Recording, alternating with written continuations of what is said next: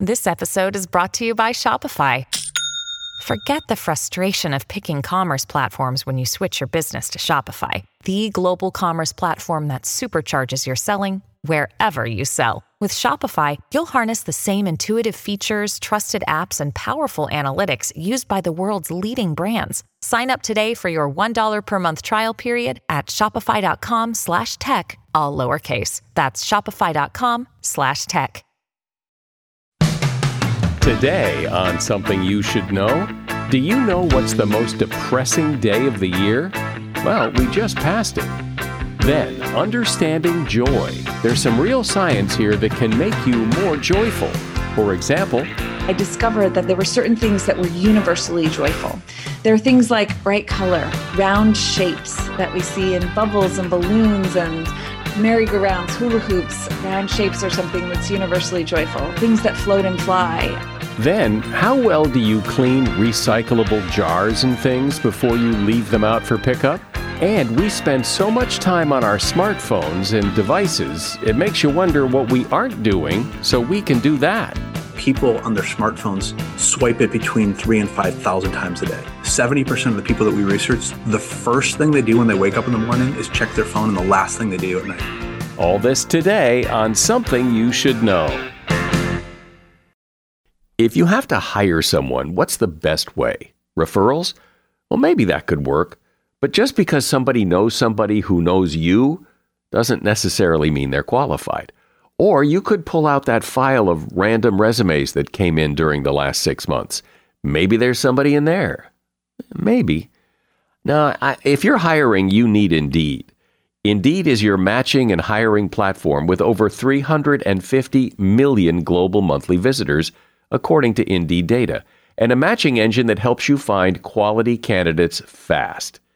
As a business owner, I've found that hiring the right people, well, there's just nothing more important. Don't leave it to chance or a referral or a random resume.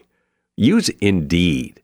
In the minute I've been talking to you, 23 hires were made on Indeed, according to Indeed data worldwide. Indeed's matching engine is constantly learning from your preferences. So the more you use Indeed, the better it gets. And listeners of this show will get a $75 sponsored job credit to get your jobs more visibility at Indeed.com/something. Just go to Indeed.com/something right now and support this show by saying you heard about Indeed on Something You Should Know. Indeed.com/something. Terms and conditions apply. Need to hire? Oh, you need Indeed. Something you should know. Fascinating intel, the world's top experts, and practical advice you can use in your life. Today, Something You Should Know with Mike Carruthers. Hi, welcome to Something You Should Know. I didn't want to say anything at the time, and now that it's over, I think it's okay to talk about it, but a couple of Mondays ago was Blue Monday. Supposedly, it is the most depressing day of the year. Blue Monday is a phenomenon that occurs once a year on the third Monday of January. This was developed by scientists at Cardiff University. They came up with this formula that takes into account 6 factors. These 6 things all tend to intersect on this one day, the third Monday of January. Dreary weather, high debt level from Christmas, the time that has elapsed since Christmas, the time elapsed since you failed on your New Year's resolutions, low seasonal motivation levels, and the lack of something to look forward to.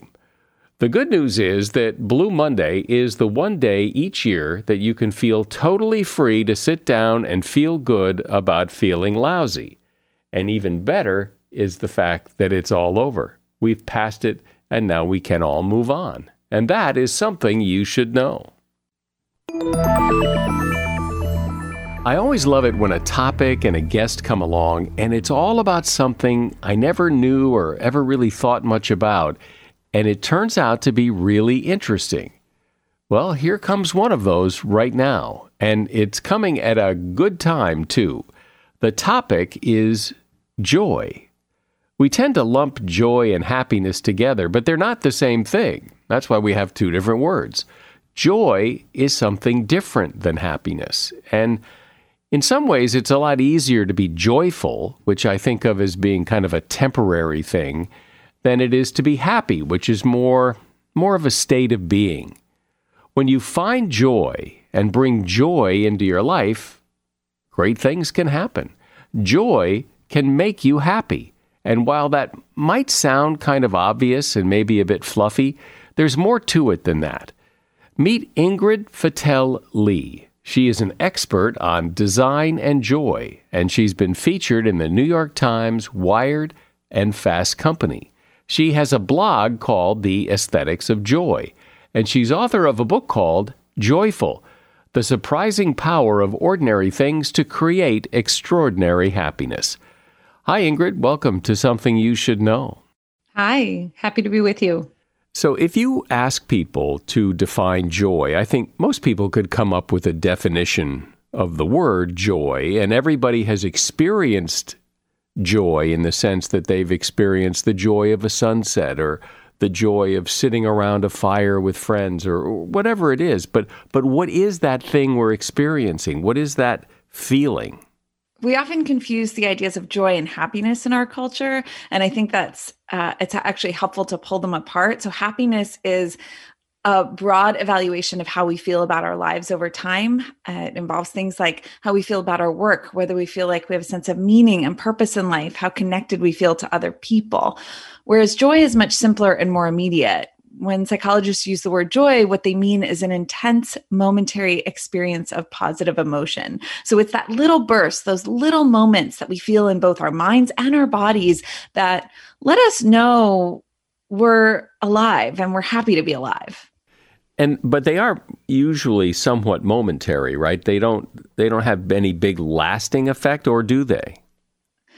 Little moments of joy might seem trivial and small in the moment, but they add up over time. I think that's what's really powerful about these little moments of joy. So yes, each one is a fleeting moment, might last a few seconds or a few minutes, and maybe an hour at the longest. But when you add those moments up, they have big effects. They can influence our stress levels, our physical well-being. They can make us feel more connected to other people. When we share joy with other people, we feel a greater sense of trust and connection and intimacy in our relationships. They can even make us more productive.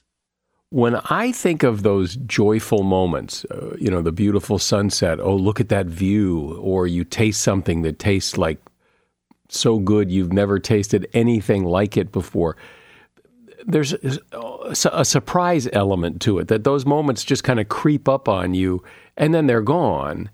So how do you make this more deliberate, more a real part of your life? Let me make it really concrete. So when I first started studying joy, I thought of it as this very fleeting and intangible thing. And as I started to talk to people about the experiences, the things that brought them joy, I discovered that there were certain things that brought joy the world over, across genders and ethnicities and ages. There were certain things that were universally joyful. And as I started to look at those things, I noticed that there were certain patterns, certain repeatable patterns. I call these the aesthetics of joy. There are things like bright color and round shapes that we see in bubbles and balloons and merry-go-rounds, hula hoops. Round shapes are something that's universally joyful. Things that float and fly are often considered joyful. So there are certain things that if we start to pay attention, we can notice that as we look around us, there are these little moments of joy that are embedded in our surroundings, that are almost hidden in plain sight. And as we start to look for these things and bring them into our lives, we can actually create more moments of joy for ourselves and for others.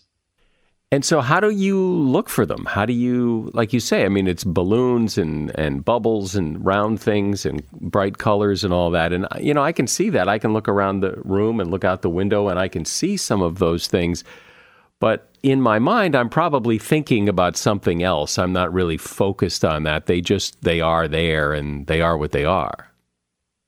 I call this practice joy spotting. You can go out into the world. Maybe it's while you're walking your dog, or maybe it's just in the room that you happen to be in this moment right now, and start to tune your senses, start to see where your attention goes and notice the things that bring you joy. A pop of bright color, maybe it's something out in nature that you see, like a sunset, that gives you this uplifting feeling, and start to notice the connection between what you see around you and what you feel happening inside of you. If you feel a sense of a little lift, if you notice yourself smiling without really realizing it, bring your attention to the connection between the things that you see around you and the feeling you get, and start to reinforce that connection. I want to go back because you said that there are some things that are universally joyful, that everybody finds joy in them, and they're like, bright colors or bubbles or balloons. Well, but what is it about those things that inspires this joy so universally? That was my question when I first started delving down this rabbit hole of trying to understand what are the things that bring us joy. And what I discovered as I pulled on that thread is that there's a really good reason why we find joy in things in our surroundings. And it has to do with our evolution. We evolved to find the things in our environment that would help us thrive, or our ancestors evolved to find things in our environment that would help them thrive. And those things are things like sources of nourishment, which in nature often had vibrant colors, like ripe fruits in the treetop canopy, sources of lushness, right? Lush environments draw our attention. When we see flowers, again, they signal the locations of future food. So there are lots of reasons why these particular things that we see in our environment give us this little rush, this little feeling of joy. And the reason is that they are signals of an environment that can help us thrive. Isn't that interesting? Because it's not like you're thinking about that consciously. When you see blossoms on an apple tree or, flowers on an orange tree, you're not thinking, oh, I love those flowers because one day there'll be fruit there.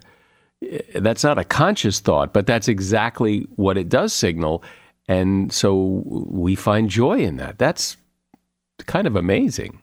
Absolutely. And I think what's so fascinating to me is that even though we're not consciously aware of the reasons why we're attracted to these things, our brains carry the vestiges of that evolutionary journey. So, for example, the reason we are so attracted to circles and spheres and round shapes can be seen in neuroscientific studies. Neuroscientists have placed people into fMRI machines and shown them pictures of angular objects and round ones. And what they find is that when people look at angular objects, a part of the brain called the amygdala, associated in part with fear and anxiety, lights up. And that part of the brain stays quiet when we look at round shapes. And they speculate that because we evolved in a world where angular things, might be antlers or thorns or jagged branches, would be dangerous to us, we evolved an unconscious sense of caution around those shapes. So we go subtly on the alert. Whereas when we see round shapes, we're at ease and we're free to play and move joyfully and engage with the world in a free and open way. And so even though we aren't thinking about that when we look at a sharp angled table in our homes or a round table in our homes, that's something that's going on below the surface. It seems like it would be pretty universal, but are there people who can look at a beautiful thing of flowers and say, yeah, it doesn't do anything for me? There are obviously very individual variations. So the way that I like to think about it is that joy occurs on three levels. We have our own individual experiences and personalities and preferences, and we all have things that we individually love that someone else might not understand.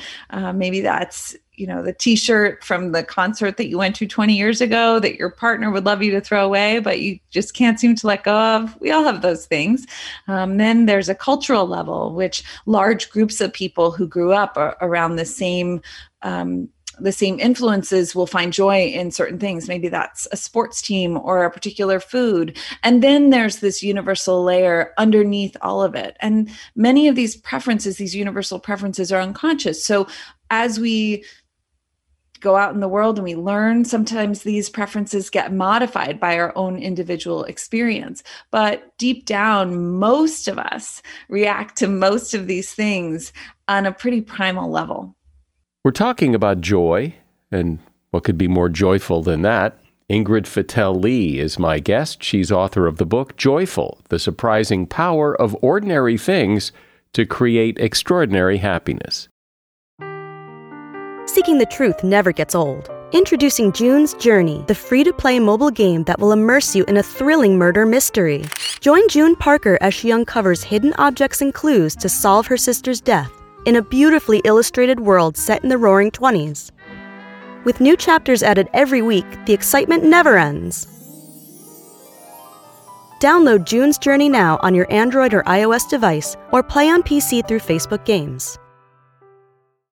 When you need mealtime inspiration, it's worth shopping Kroger, where you'll find over 30,000 mouth-watering choices that excite your inner foodie. And no matter what tasty choice you make, you'll enjoy our everyday low prices, plus extra ways to save, like digital coupons worth over $600 each week. You can also save up to $1 off per gallon at the pump with fuel points. More savings and more inspiring flavors make shopping Kroger worth it every time. Kroger, fresh for everyone. Fuel restrictions apply.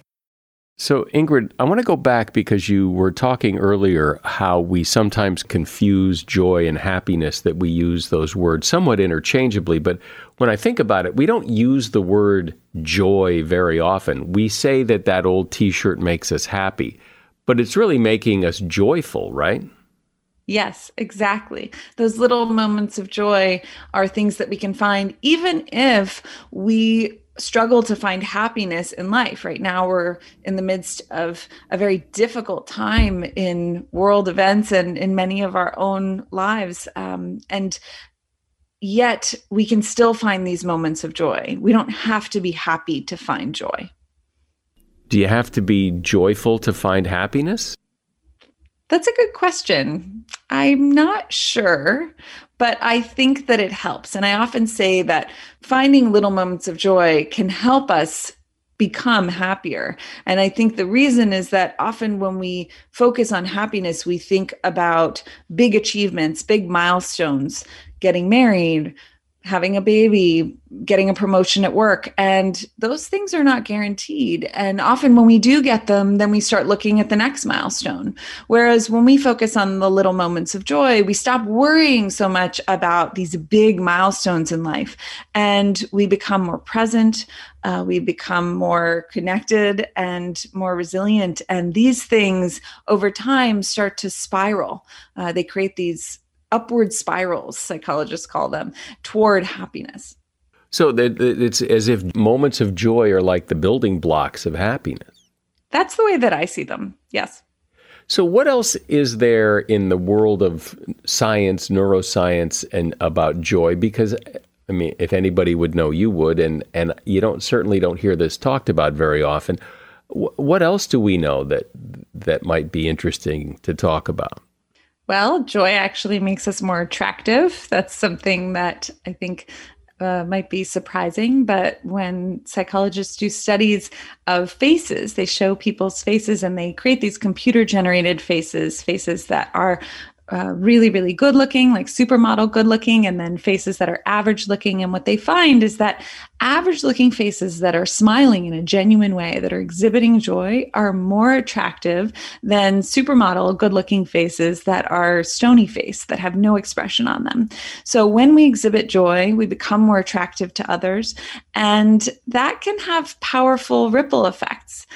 Joy is contagious. When we project joy, we actually give our emotions to the people around us through our tone of voice, our gestures, our facial expressions. Even our walk can convey that kind of emotional information and can rub off on other people, and it can spread throughout our social networks. So just by having a little moment of joy, it might feel selfish, but actually it's something that you're doing that can enhance your life, but it can also enhance the lives of the people that you interact with on a daily basis. Yeah, and as you describe that, I think people can relate to that when you have those joyful moments, it puts a little spring in your step. It makes you feel better, which probably projects outward and other people can sense it.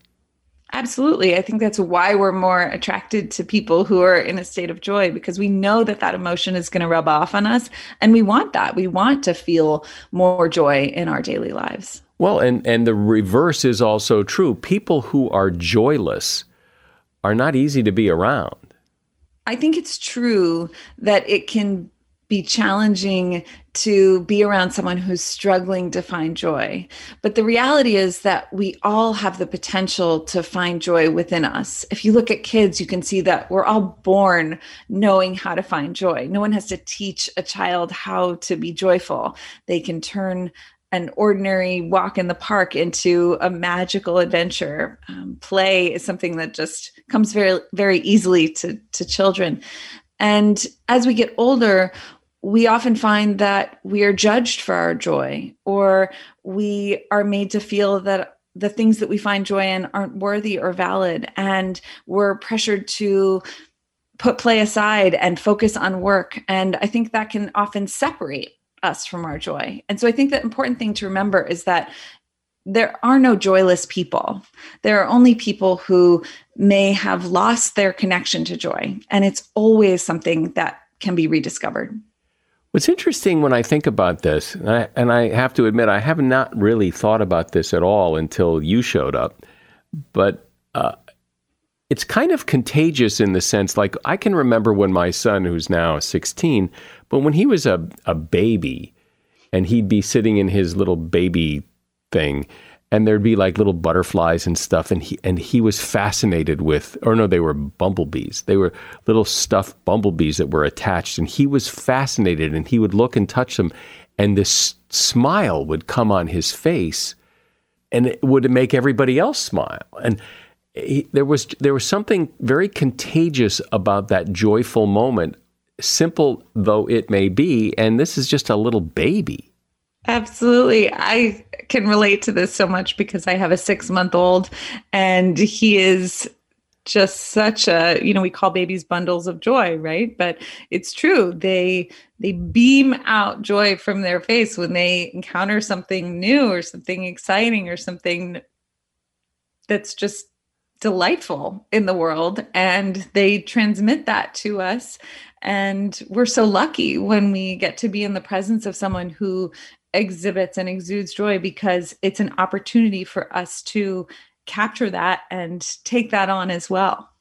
I remember a time when my son was very young, and we were at the Vermont Country Store in Vermont, and I was holding him, and we were walking around the store, and somebody popped a pop gun, made that noise. And my son went into absolute hysterics. He thought it was the funniest thing in the world. And so we kept popping the pop gun. He was laughing so hard, and he had a very nice laugh, a very contagious laugh. The entire store, everyone in the store was laughing. It was just this joyful moment that he created, and everybody picked up on it. And everybody you couldn't see anybody in the store who wasn't smiling, if not laughing out loud. You've just described an experience of that incredibly powerful, contagious effect that joy can have in one of those moments. And I think the thing to remember is that it's not a thing you have to pursue. We often talk about the pursuit of happiness. I think with joy, it's much more about allowing it to happen. You notice that the pop gun created this moment of laughter and delight for your son, and then you repeated it to allow that moment to continue. I think that's really what I'm talking about, is allowing yourself the space to notice those moments and let them expand into your life. Since he became a teenager, we've been back to that store and made that noise, and he doesn't find it the least bit funny anymore. It's not funny now. It was funny then. It was really funny then. It was wonderful. But that's one of the interesting things too. I wonder about joy is it's hard to recreate it in those kind of situations. Like you can't like go back and do it again. It just doesn't quite have the magic. Some things I think are a moment in time like that. And part of that has to do with the fact that I think the joy in that moment was a novelty. It was a sense of something. It was a discovery. It was something that was new. He'd probably never heard or seen that before. And that was what made it so delightful and funny. But I think there are certain things that are repeatably joyful. Things like sunsets you mentioned, flowers, certain celebrations can be incredibly joyful, even though we do them again and again and again. Your garden coming back every year can be a joyful experience, or the return of summer or spring, the first dip in the ocean. There are lots of things that can be repeatably joyful. Well, all you have to do, it's interesting, as I said, I haven't given this any thought my entire life till I'm talking to you about it. All you have to do is think about this for a little bit, and it kind of reveals itself like, oh, yes, of course, this joy is wonderful and it isn't that hard to find. But nobody ever thinks about this, I guess, except you. And it's pretty interesting. It's often dismissed as trivial or self-indulgent or superficial, right? These little moments. But I think that is their deceptive power, that just by focusing on these little moments, we can unlock something that could really be the secret to happiness. Yeah. Well, if joy shows up more or less in everybody's life at certain times with virtually no effort, imagine if you made the effort, how much more joyful your life could be. Exactly. My guest has been Ingrid Fetell-Lee. She is an expert on design and joy. The name of her book is Joyful: The Surprising Power of Ordinary Things to Create Extraordinary Happiness. And there's a link to her book at Amazon in the show notes. Thank you for being here, Ingrid. Thank you. Have a good one. Another day is here, and you're ready for it. What to wear? Check. Breakfast, lunch, and dinner? Check. Planning for what's next and how to save for it? That's where Bank of America can help. For your financial to-dos, Bank of America has experts ready to help get you closer to your goals. Get started at one of our local financial centers or 24/7 in our mobile banking app. Find a location near you at bankofamerica.com/talktous. What would you like the power to do? Mobile banking requires downloading the app and is only available for select devices. Message and data rates may apply. Bank of America NA, member FDIC. As a listener to Something You Should Know, I can only assume that you are someone who likes to learn about new and interesting things and bring more knowledge to work for you in your everyday life. I mean, that's kind of what Something You Should Know is all about. And so I want to invite you to listen to another podcast called TED Talks Daily. Now, you know about TED Talks, right? Many of the guests on Something You Should Know have done TED Talks. Well, you see, TED Talks Daily is a podcast that brings you a new TED Talk every weekday in less than 15 minutes. Join host Elise Hu. She goes beyond the headlines, so you can hear about the big ideas shaping our future. Learn about things like sustainable fashion, embracing your entrepreneurial spirit, the future of robotics, and so much more. Like I said, if you like this podcast, Something You Should Know, I'm pretty sure you're going to like TED Talks Daily. And you get TED Talks Daily wherever you get your podcasts. Think about all the information at your fingertips. I mean, there's almost nothing you can't find out right now. Information is always there, everywhere. And then there's social media coming at you. You're really bombarded by all of this if you allow yourself to be. There's nothing wrong with information. It's the side effect of not being able to stay focused on important things because of all these distractions coming at you. Messages on your phone. Oh, now you've got to stop and check Instagram or Facebook. And then there's email messages. You got to read and answer those. These are what my guest calls weapons of mass distraction. Joseph McCormick has really studied this problem, and he's written a book called Noise: Living and Leading When Nobody Can Focus. Hey, Joseph, welcome. Thanks for having me. So at first glance, you might think, well, we've got access to pretty much all the information you can imagine, that's a good thing. So talk about how it's a problem. The problem is, if you look at the world that we live in now, we are constantly consuming information. A lot of it's useless. It's not timely. We're on our digital devices 24/7. We're multitasking. There's a lot of distractions. I mean, it seems like to live and to work is equated to consuming information. And a lot of that I consider to be noise, or very noisy in the world that we live in.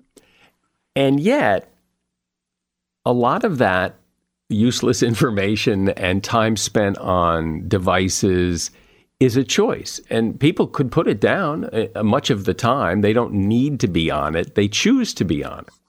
Yes and no. I think a lot of people, with the advent of smartphones and pervasive connectivity and 24/7 information dissemination, I think a lot of people feel like they have to. I think people subconsciously or just unwillingly or just don't really realize that they actually have a choice.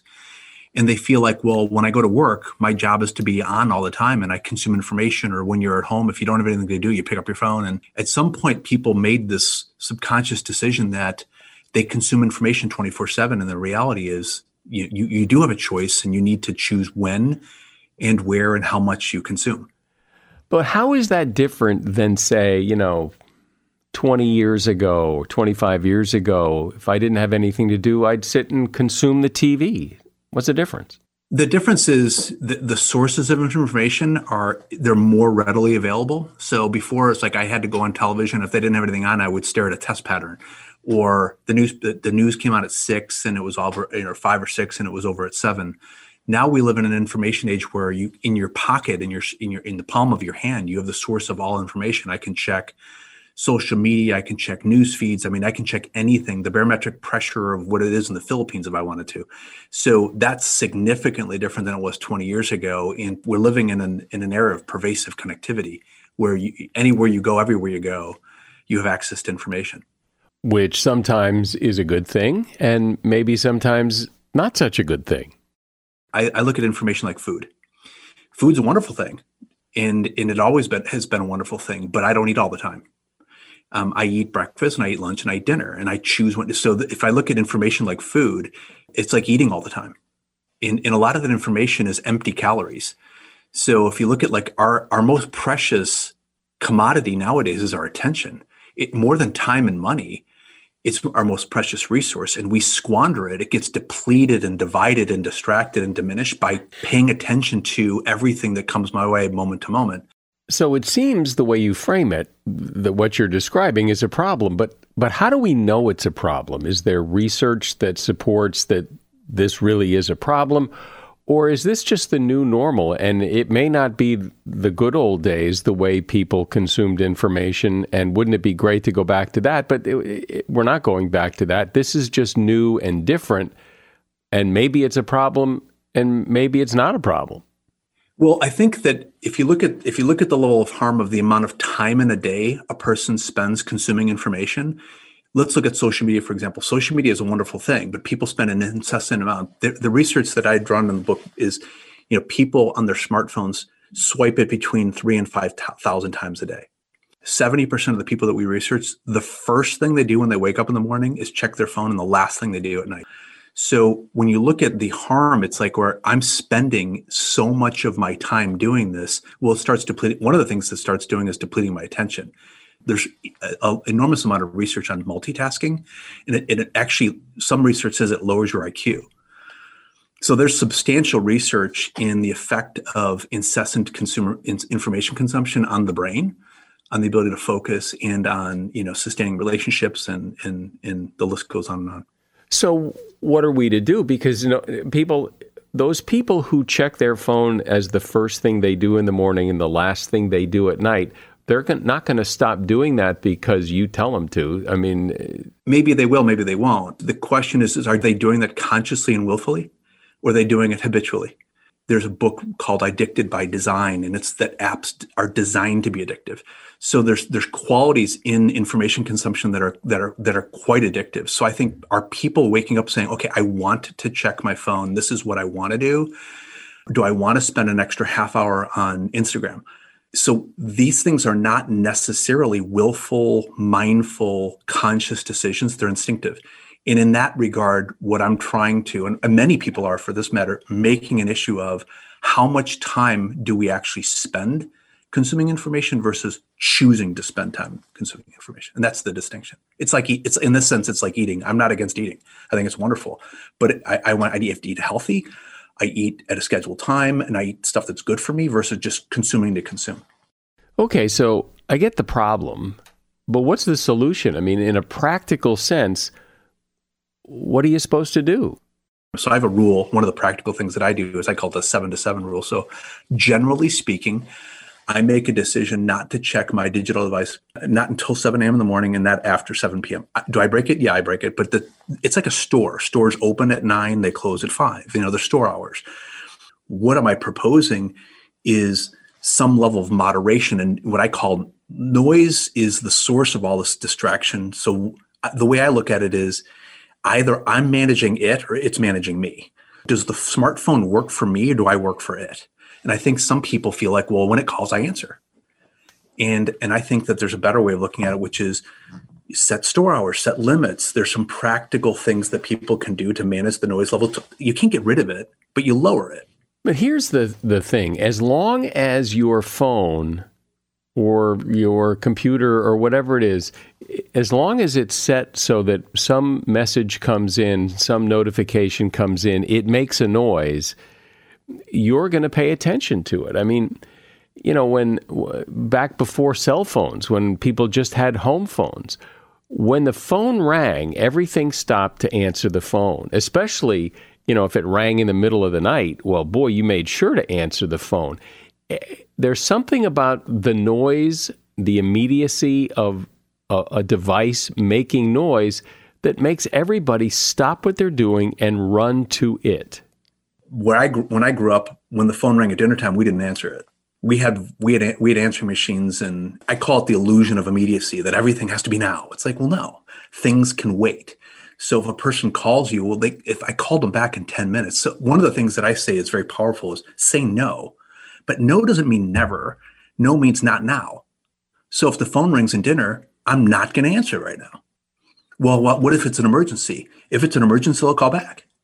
People think that everything is at the sense of like somebody's going to die and it's really, really dire. It's really not that at all.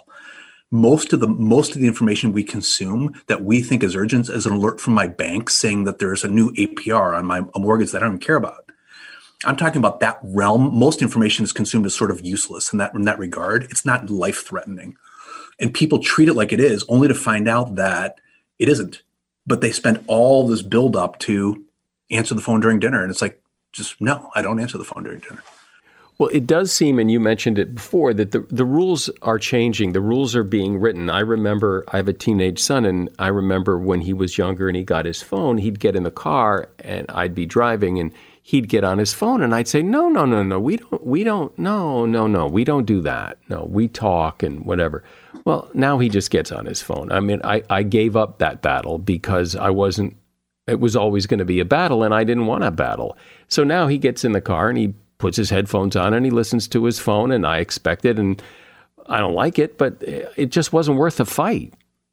Yeah, I mean, so as a parent, I share that sentiment with you, where it's like, it's not worth the fight. And I understand and I agree with that. It's one of the conversations that I have with my daughter who's in high school is, what do you love about social media and what do you hate about it? And one of the things that she said to me is, one of the things that she hates about it is that she always feels like she's at school because she's constantly connected to school. So when I was in high school and college, I could leave school and go home. They can't anymore. They're always at school. They're always under the microscope. They're always in the public eye. They always have to look good. They always have to be connected. And that's exhausting for them. And they recognize, not even kids recognize it. It's exhausting to be on social media 24/7 because you're afraid of missing something and being left out by people. So there are things that they love about it and there's things they hate about it. You've mentioned a couple of things throughout our conversation here of things you do and things people can do to help disconnect from technology some of the time. And let's talk about some more of those specifics, because I think when you tell people in kind of vague terms about, how they need to disconnect. Well, like by doing what? It seems so hard to do. So specifically what? One of the ones that I practice is it's like the first and last thought of the day. So when I wake up, I don't grab my phone as like, that's my first victory of the day, is to sort of consume information, whatever that information might be. What I do is I wake up and I have a thought and I have quiet. So I have a cup of coffee, it's my routine, and I schedule, there's no technology, it's just 15 minutes of just quiet, and I prepare my day. And I feel a victory in that moment. I have a very intentional thought when I wake up. I grab a cup of coffee and I have quiet. I don't feel like I'm enslaved to information consumption. I do that at the end of the day. So I have a way of starting the day and ending the day. Those are I've been doing this for a few years now, while writing the book Noise and also after the book came out. And it feels it kind of sets my day on the right track. That's one thing that I do.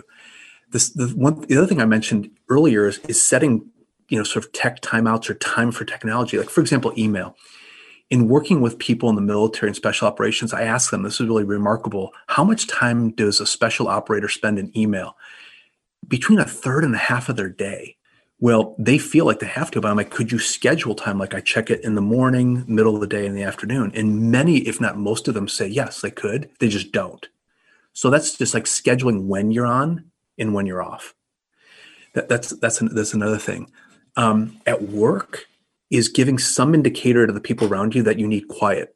Because a lot of people work in open, obviously now with COVID, it's a bit different, but when people are, go back to work in these open environments, it's like the open collaboration, open floor space. It's like putting up like a do not disturb or quiet sign, or maybe wearing a pair of headphones.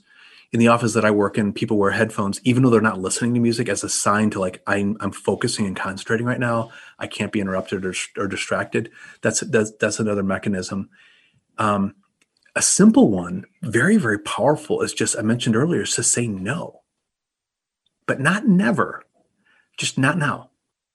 I'm doing hard work. I'm focusing on something. Let's say I'm reading something, and then checking, my phone or doing something online might be easier and more interesting and entertaining. I'm going to delay that.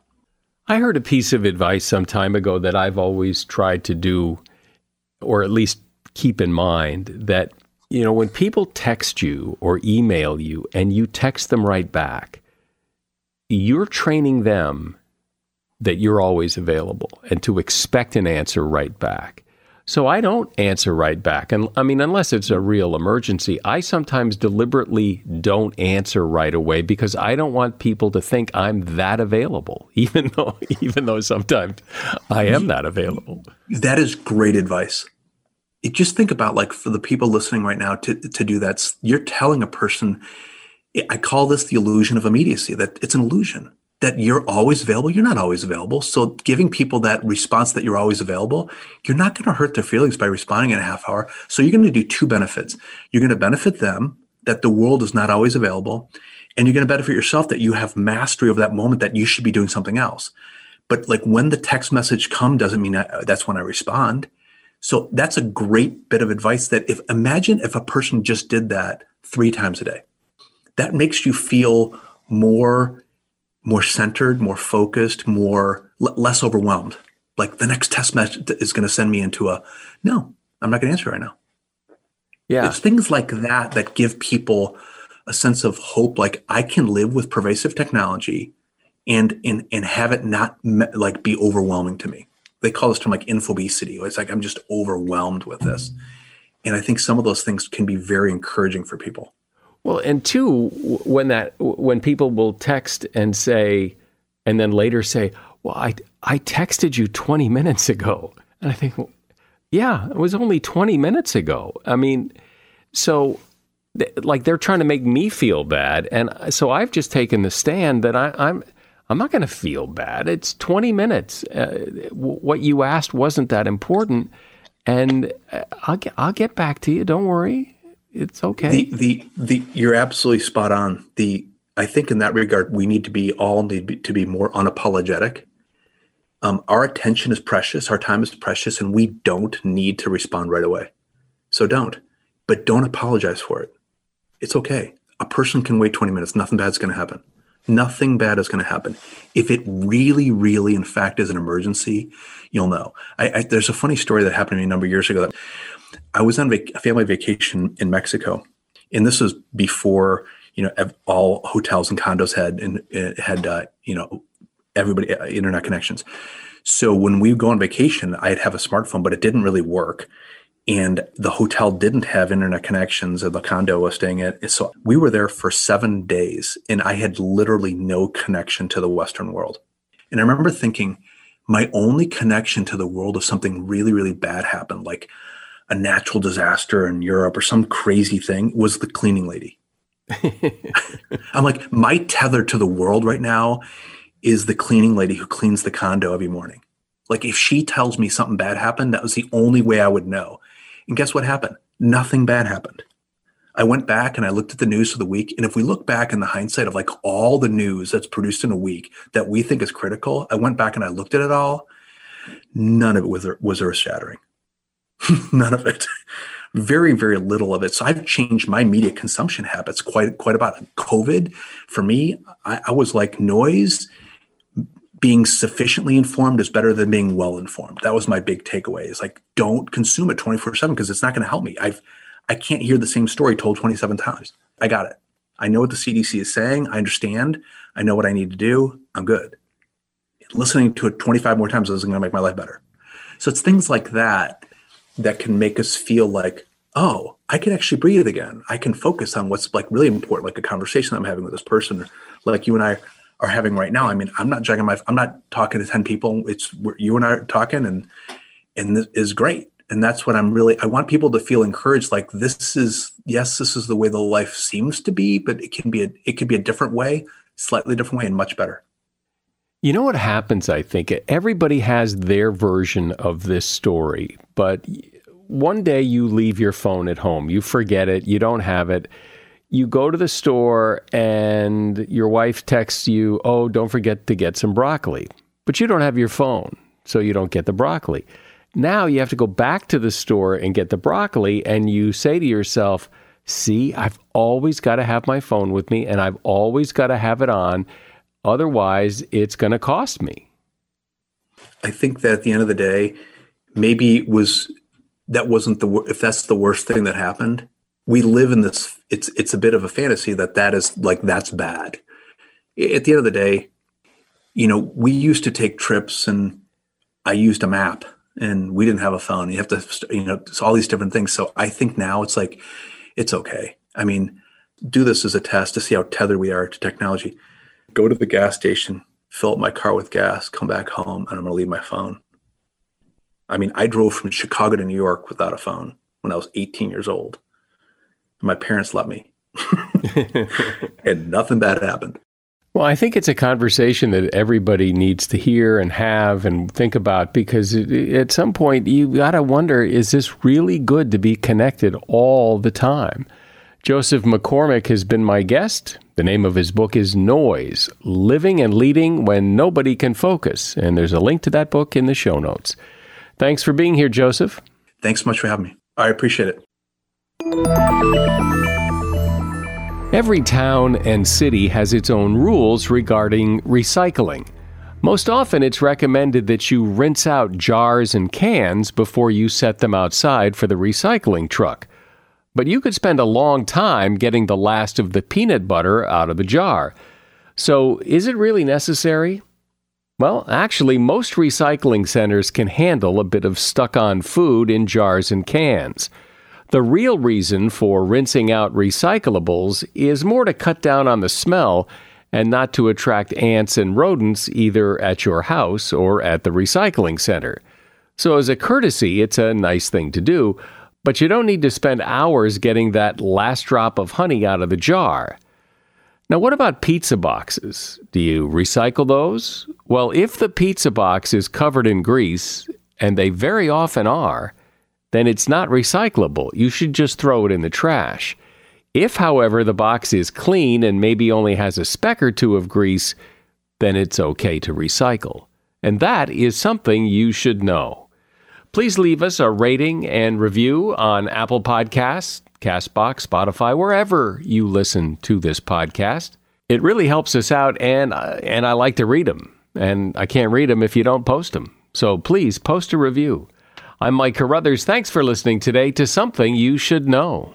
The Bigger Pockets portfolio of podcasts are worthy of your investment. We're having a real conversation as real estate investors. New episodes available every day. It's important to buy where it makes money and not necessarily where you want to travel to. Bigger Pockets, On the Market, Rookie Real Estate, or Money Podcast. The purpose of flipping is to create more cash so then you can reinvest into other types of properties. The Bigger Pockets Podcast on YouTube or wherever you listen.